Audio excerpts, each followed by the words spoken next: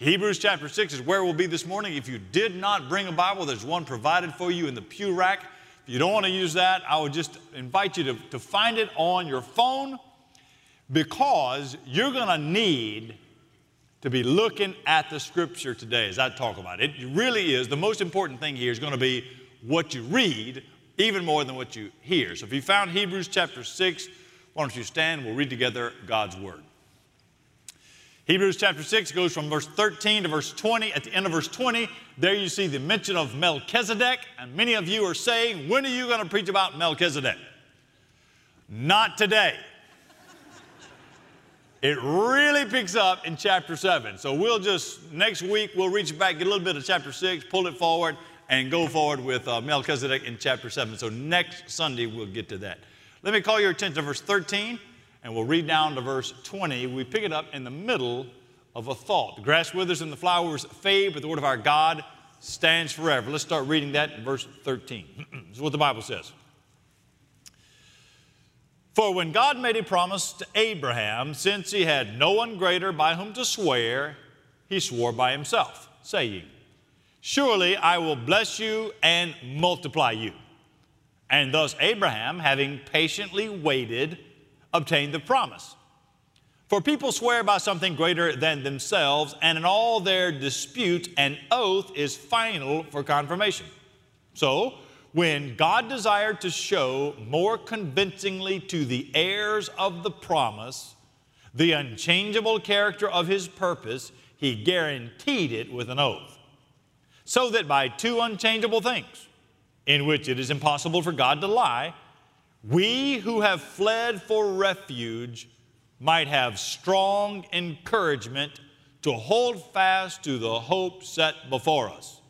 We have this as a sure and steadfast anchor of the soul, a hope that enters into the inner place behind the curtain, where Jesus has gone as a forerunner on our behalf, having become a high priest forever after the order of Melchizedek. Join me as we pray. Father, I pray in the name of Jesus, by the power of the Holy Spirit, to you, our triune God, we ask that the same Holy Spirit that gave us this infallible Bible, we pray that the Holy Spirit that gave us the Bible would give us eyes to see and ears to hear and hearts to believe. We need your help. And so, Lord, speak to us clearly from your word. In Jesus' name we ask, amen. You may be seated. In the 14th century, the Italian poet named Dante Alighieri, you probably know his poem. Dante Alighieri wrote a poem called the Inferno. In Dante's Inferno, when he pictured the gates of hell, what he had written across the top of the gates of hell was the phrase, abandon all hope, ye who enter here. Why did he write that? Because he knew that losing hope is Satan's greatest wish for mankind and his greatest tool for the downfall of men and women. For your downfall. Hope is gone. When hope is gone, energy is lost, motivation is robbed. When hope is gone, the future seems as black as night and as cold as ice. Look, you felt it. There are people in here. There are people sitting in this room right now who have felt the bottomless despair of having hope gone. You know what it's like to have this irrecoverable hurt. You know what it feels like to have this unreconcilable frustration. Or what it's like just to want to just flat give up. Evidently, this little church is receiving this letter for the very first time. Evidently, these people were facing some of the same things. So the preacher, just to give us context, if you're a guest today, we've been going through the book of Hebrews. In chapter 5, about middle way through, a warning starts. It becomes the hardest warning in the whole Bible. In chapter 6, after that hard warning, the preacher backed up a little bit and he offers some encouragement. And now, after that encouragement, the preacher pauses in his discourse and he reaches over into the Old Testament and he pulls out an example from the Old Testament, a man named Abraham. And he pulls up Abraham. He points to Abraham to convince his people that you can trust God. That He is going to come through for you. That you can never give up hope. Now sometimes, I'll be honest, sometimes I feel like we live in a hopeless world.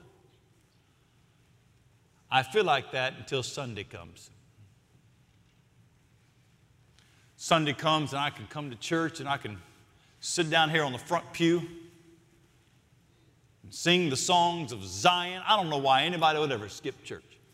I don't know why you would ever, if you're a Christian, not come to church after the week you've had. Come here and sing to the Lord and have the love of brothers and sisters in Jesus. Stand under some real authority, the Bible. Look to the promises of God that are fulfilled in Christ. And when that happens, I am reminded that my hope lies in Jesus. My hope lies in His perfect life, not my righteousness, but His. In His death on the cross, God's judgment, not on my life, but on Jesus in my place. His victorious resurrection and His ascension and lordship over all creation. I'm reminded, this gospel reminds me that all of God's promises find their yes and amen in Jesus. Amen. Now this passage is knotty. It's tangled up. It's wordy when you read it. It's hard to follow. But if you'll do a little mental work, you just keep looking at it. If you'll hang in there today, I think your heart and soul will be strengthened to face another week, to face this hard world, and to do so with a rock-solid hope. You see, real hope gives strength to our weary souls. Let me show you where I get all this. Let's go right into the passage. Now, I'm going to take a big chunk of it, verse 13, 14, 15, 16, and 17. From verse 13 to 17, I want you to see Christ. We're going to look at Christ through all of this. But in verse 13 to 17, you'll see that Christ He is our trustworthy hope. Now, the first 5 verses right here, from verse 13 to 17, they are the hardest to untangle. I'll tell you what let's do. Let's just go through them slowly. I'm going to read them and give just some comment as we go. So we're giving some running commentary as I go through it, and then we'll come back and see if we can't make some application. Join me there, verse 13 and 14. The preacher is telling his congregation to imitate Abraham. When God made a promise to Abraham, he says, when God made a promise to Abraham, since there was no one greater by whom he could swear, he swore by himself. So God says, I put my character on the line to keep this promise I'm going to make to you. And then in verse 14, saying, surely, here's the promise, I will bless you, I will multiply you. Now this preacher right here, he really likes Abraham. He mentions Abraham 10 times in the letter of Hebrews. Only John and Luke mention Abraham more than the writer of Hebrews. And here in verse 13 and 14, he takes us back to a very specific story in Abraham's life. So if you followed the life of Abraham, in Genesis 12, God calls Abraham. In Genesis 15, God makes a promise to Abraham. And in Genesis 22, the most cataclysmic thing to ever happen to Abraham happens. God calls to him and says, Abraham, Abraham. And Abraham says, here I am, Lord. And the Lord says to Abraham, take now your son, your only son, the one you love, and sacrifice him. This is the child Isaac This is the first spark of a fulfilled promise. And Abraham obediently walks with Isaac with the knife and the fire. Even Isaac sees it. I see the fire and the knife. Father, where is the burnt offering? It's called the binding of Isaac. And Abraham binds Isaac and puts him on the wood to offer him up as an offering. And the tension builds in Genesis 22. With the knife in his hand, he raises his hand up to kill his son, and an angel of the Lord calls out to him, Abraham, Abraham. And Abraham says, here I am. And the angel stops him and calls his eyes to a ram caught in the thicket that will be a substitute for Isaac, which points directly to Jesus Christ, the Lamb of God, who died in our place. And the preacher says, now just remember, he quotes right here in verse 14, that is a direct quote from Genesis 22, verse 17, when God made the promise to Abraham. So what's he doing in verse 13 and 14? He's reminding his people, as he reminds us, that God's good promises are immutable, they are inviolable, they are unchangeable, because God swears on his holy character. See what he says, verse 13, 14? Here's the promise, here's the oath, and I swear on myself, on my own holiness. There is none greater than God. God swears on himself. And the point is that God has given us truth. We have been given unchangeable, immutable truth. That we don't have opinions or judgment calls. What we have is truth. It's why we do expositional preaching. It's why we recommend and try to encourage you to be in the Bible, because we are living in a culture that's in this moral down spiral, and is devolving with such rapidity that we can't keep up. And it looks like we have changed and gotten harder and more strict, but the truth of the matter is we haven't changed a bit. We've been holding on to the same truth. It's the world that's moved past you. And in the face of cultural pressure, there are people sitting in this room right now that are going to have to you're going to end up making a decision to either hold on to biblical convictions and lose your career, or let go of these convictions to keep a job. There are people sitting here that are getting ready to have to face that. Sometimes the problem is it's even closer in. Sometimes it's not a job at all. Sometimes it's family. There's no pain like family pain.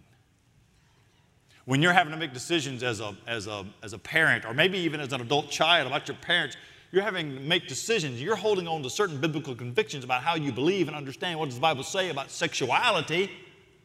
And the culture has shifted to such a degree that those attitudes have changed, and what has not changed is what God's Word said. And you're standing there on God's Word, and the promise is, what the Bible's saying is, the truth of what God has said is something we must trust more than our emotions. Some of us are you're being forced to trust either your affection, love is a strong emotion, affection, or the truth of the Bible. But the promised truths of the Bible, they are promised upon, verse 13, 14, God's character. Not our opinions and judgments. So what do? By grace, we hold on to those. By grace, we endure in those. And in verse 15, the preacher once again points to Abraham as our example. Notice what it says in verse 15. And thus Abraham, having patiently waited, obtained the promise. Here's the example. He says, patient, wait. Patiently wait. I mean, when you read Abraham's story, go back and read it sometime. You read his story, you find out that Abraham waited years and years and years and years until his wife got pregnant, and it felt as if the promise of all those generations was going to happen. And truthfully, he never really did actually see the complete fulfillment of all God would do. And verse 16 and 17, dial in hard right here. 16 and 17 tells us why didn't God just tell Abraham he was going to give him a generation? Why did he promise and then make an oath and then guarantee it? Go back with me.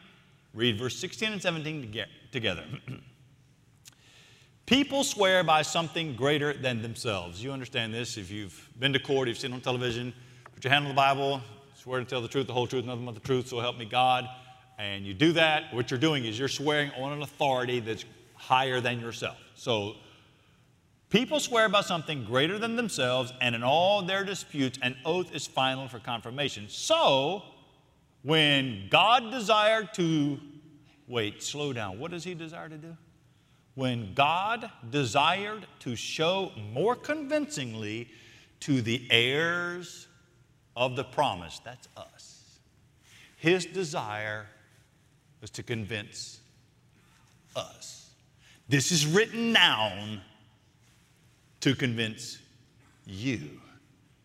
He wants to convince the heirs of the promise. He wants to give you a reason to believe. What he's doing even now is strengthening your faith, to gain your trust, to give you a better resolve. He's doing this because we live in a fallen world, and this fallen world makes you doubt. Everything about it makes us doubt. Go to work. You go to work and you don't get a fair shake in it. You just wonder, is there any justice? You have friends that are friends to your face and behind your back or something different, and you wonder. You don't feel like you can even have friends. You have a family, and in that family it feels as if there's nothing but turmoil or pain. Goodness, the pain makes you doubt. You come to church where all the nice people are supposed to be. You get here, you find out they ain't all nice. Makes you doubt. You doubt me? Look, go on Facebook and find out. You have kids and you raise them up and they become adults, and you just wonder, what is God's? You entered into a marriage and made a promise to God and a promise to someone else, and that person made a vow to you, and that vow has been absolutely broken, and it makes you doubt. Or singleness, living single, and the things that people say to single people, and you just doubt. So many things in this life, this world, cause us to doubt. God knows that, and he puts this before us. Now dial into verse 17 with me. When God desired to show more convincingly to the heirs of the promise the unchangeable character of his purpose, he guaranteed it with an oath. God desiring. Why did he guarantee with an oath? Why did he do that?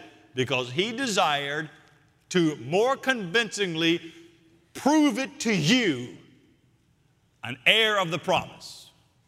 That's me and you. Heirs of the promise, that's me and you. We are the heirs of the promises that God made to Abraham. Don't cut off the Old Testament and think it doesn't apply. We are the heirs of the promise that God made to Abraham. This is exactly what Paul said to the church at Galatia. Galatians chapter 3, verse 13 and 14. Paul says, Christ redeemed us from the cross. Christ redeemed us from the curse of the law by becoming a curse for us. Jesus died on the cross for us. For it is written, cursed is everyone who is hanged on a tree. So that in Christ Jesus, the blessing of Abraham, that's right here. In Jesus, the blessing of Abraham might come to the Gentiles. By the way, this is how Jews and Gentiles, this is the answer to racism, is the gospel. How Jews and Gentiles come together is the gospel. So that the blessing of Abraham might come to Gentiles, so that we might receive the promised Spirit through faith. What is he saying? At the cross of Jesus, all the sworn promises given to Abraham have now been given to us in Christ. Look, what you can trust is Christ. Not your righteousness, but his perfect life lived on your behalf. Not you fearing judgment, the judgment of God, but the judgment of God taken by Jesus at the cross on your behalf. Not your fear of death. No, Jesus being raised from the dead. Look, I preached a funeral yesterday. I preached a funeral Friday. It's so good to be here on Church Sunday to preach once again about the resurrection of Jesus from the dead. Raised from the dead so that you can have hope. What I mean is, all of your disappointments, all of your frustrations, all of your hurt, all of your letdowns, all of your breakups, everything that you've been through that was so painful for you has been nothing more than a servant. It is a handmaiden taking you by the hand and leading you gently here, painfully sometimes, for you to see the sufficiency of what Christ has done for you on the cross, so that you see that Jesus Christ is our trustworthy hope, that in Christ you are loved, in Christ you are forgiven, in Christ you are restored, in Christ you are strengthened, that Jesus Christ is our trustworthy hope. But that's not all he is. Keep looking at it. Let me show you something else we'll find in verse 18. Christ is our saving refuge. Our saving refuge. Let me show you the first part of verse 18. The preacher writes, so that by two unchangeable things, in which it is impossible for God to lie, that's the promise and the oath, the two unchangeable things. It's impossible for God to lie. Verse 18, we who have fled for refuge. Pause right there. What has he said so far in verse 18? Based on the unassailable truth, based on the unassailable truthfulness of God, we who have fled for refuge. I like that preacher didn't say you who have. I like that he said we. I like that he included himself. Look, brothers and sisters, you need to appropriate this for yourself, fleeing for refuge. That little phrase, we who have fled for refuge, that is actually one word. Fled for refuge is 3 words in English, 1 word in Greek. It means to run away from danger and run toward safety. Let's see if I can illustrate it. Not too long ago, went outside, pitch black, dark at night. It's probably 9 o'clock when I had forgotten something in the backyard, way in the back, close to where my shed is. When I went out there, I didn't have a flashlight. I go out there all the time, didn't need one. Didn't even have my phone. I did not know that our dog, Spurgeon, was in the backyard. So I'm walking in the backyard, and that dog sometimes likes to play. So that dog starts running at me. Now, I don't know that it's him. And that dog is so fat that he sounds like a charging rhino. I didn't know what was coming at me. And when I heard that dog running at me, I turned around and fled for refuge. Somewhere, I'm running away from danger. I'm running to somewhere safe.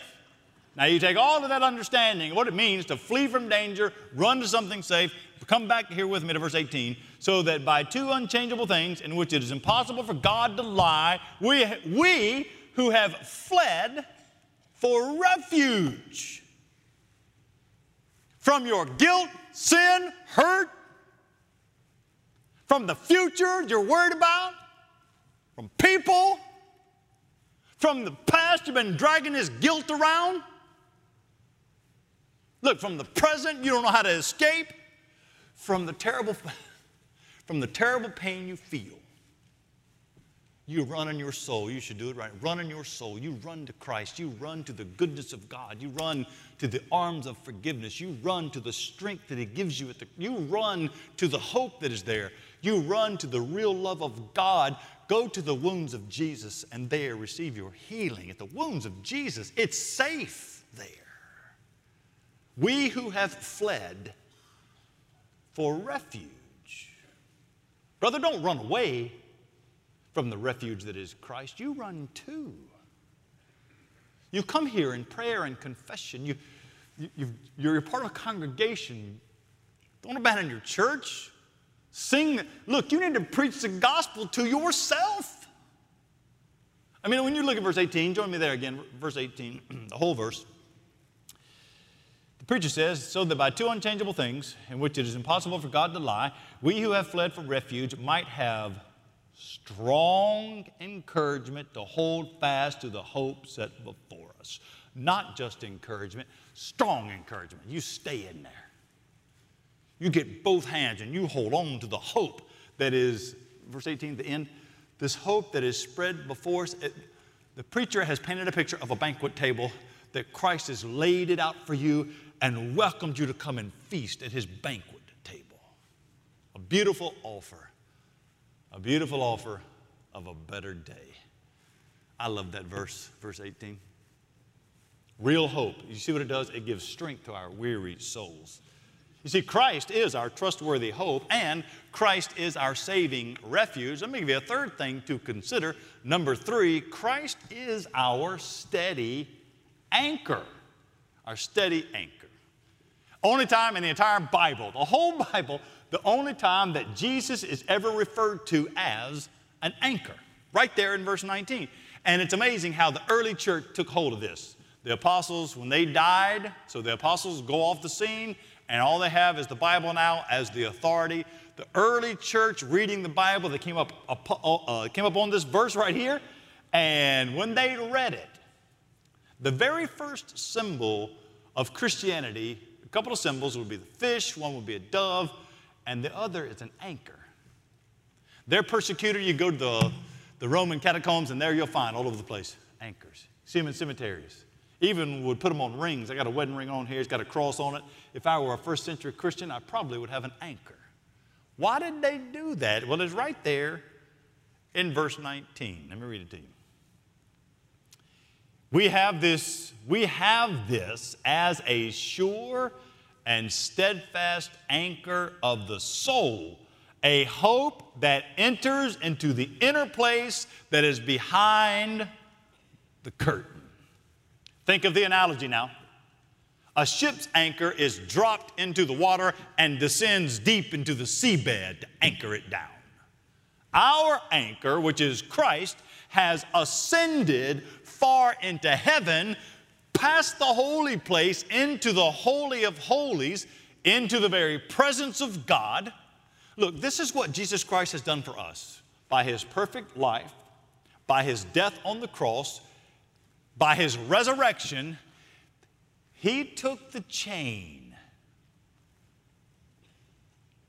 He took the chain of our hearts that was anchored to sin and hell. That's where we were. We were slaves to sin. He broke the chain.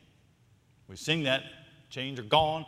But he didn't just leave there. He broke the chain and he attached it to us. Our chain, he attached it to himself so that we are in Christ and Christ is in us. And at the resurrection, after the resurrection, he appeared to hundreds. He then ascended. Look, he didn't just break our chains.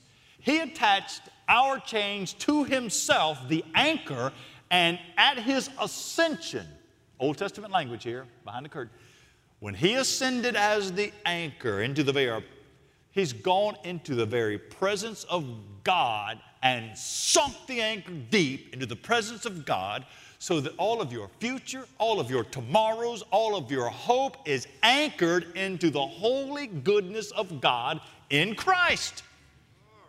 This is a stupendous victory. Let me tell you about an anchor now. It does two things primarily. What does an anchor do? Anchor is good for storms. You need an anchor on the ship, there's a storm, drop the anchor, and it locks you in. Up on the surface, things go, it seems like they're chaotic. You get thrown around a good bit, tornado comes through, and it's complete chaos, but you're anchored. You're not going anywhere. An anchor is there to keep you firm in the storm. That's not all an anchor does. Sometimes that's where we put all the weight. Anchors, I'm going through a storm. Hear preachers say you're either in a storm, out of a storm, going into a storm. I don't know if that's true or not. I know this. I need an anchor if I'm in a storm. But I'm not always in a storm. Not always in a storm. I think an anchor is equally as important when the storm clouds go away and it's a beautiful day out on the lake. You're in the boat and you drop the anchor down. That anchor is there not because there's a terrible storm. That anchor is there because you imperceptibly start to drift. When things are going well, everybody's smiling, shining and happy, and the bills are being paid, it's really easy to drift. And Christ is our anchor. He holds us there. Sometimes He holds us close. We need an anchor that keeps us firm in the storms. We need an anchor that keeps us from drifting in the calm. Christ is our anchor. Let me give you one last thing and then we'll be done for the day. I want you to see that Christ is our forerunner. Forerunner. Verse 19 and 20, Christ is our forerunner. I couldn't think of a better word. I'm not very creative, so forgive me. I couldn't think of a better word than what the preacher used right here in the Bible. Notice what it says in verse 19 and especially 20. We have this as a sure and steadfast anchor of the soul, a hope that enters into the inner place behind the curtain, keep going, where Jesus has gone as a forerunner on our behalf. Pause there. He's gone as a forerunner. Circle that word. It's the Greek word prodromos.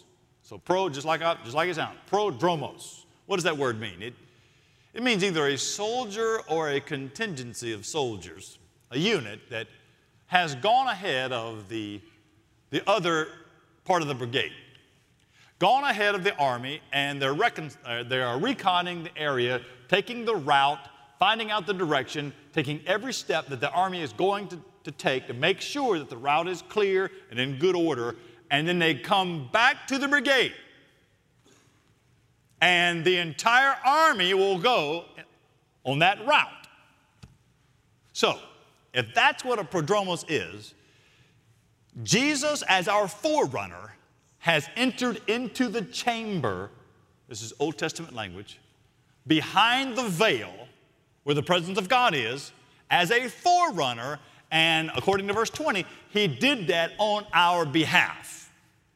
Now that truth gives me two reasons to be confident. Number one, verse 20 tells us He is representing us in the presence of God His Father. That Jesus now in heaven interceding for us, forgiveness based on His sacrificial death on the cross. That's one great confidence-building truth. Here's the second one. As the forerunner, He's gone on before us. The implication is He's gone on before believers that you and I, as believers, will follow Him into that privileged place of close communion with God. Now, I've been studying this all week. When I'm studying, a lot of times we'll use a commentary by A.W. Pink. It's a big, thick commentary written 100 years ago, and it's hard to work through sometimes. But it's easier than the commentary he used. A.W. Pink used a commentary by a man that was a Puritan named John Owen, and he wrote all kinds of volumes on Hebrews. I've tried to read it, and it's really hard to get through. But John Owen said something great. A.W. Pink took it and boiled it down. So I'm going to take what A.W. Pink did and boil it down for you. This is what he said. As our forerunner, He is our forerunner in three ways. He is our forerunner by way of declaration. He is our forerunner by way of preparation. He is our forerunner by way of occupation. He is our forerunner by way of declaration. How? He declares victory. He has ascended on high. He has disarmed all of the rulers and authorities and put them to open shame at the cross. He has ascended and declared victory. He is our forerunner by way of preparation. John 14, Jesus told His disciples, I am going ahead of you, and I'm going to prepare a place for you. And once I've prepared a place for you, I will come and receive you to myself, so that where I am, you might be also. He's our forerunner, preparing a place for us. He is our forerunner by way of occupation. What do I mean by that? The Apostle Peter knew that, and he wrote a little letter called 1 Peter. And this is what he said in verses 3 and 4. Blessed be the God and Father of our Lord Jesus Christ. According to his great mercy, he has caused us to be born again to a living hope. That happens through the resurrection of Jesus Christ from the dead. What a great hope we have in Christ. And that real hope gives strength to our weary souls. I want you to cling to Christ, because Christ is our trustworthy hope. I want you to cling to Christ because Christ is our saving refuge. I want you to cling to Christ, whether it's a storm or a clear day, because Christ is our steady anchor. I want you to cling to Christ because he is our forerunner who's gone before us and one day will come again to get us. Today, you can find your hope in Jesus.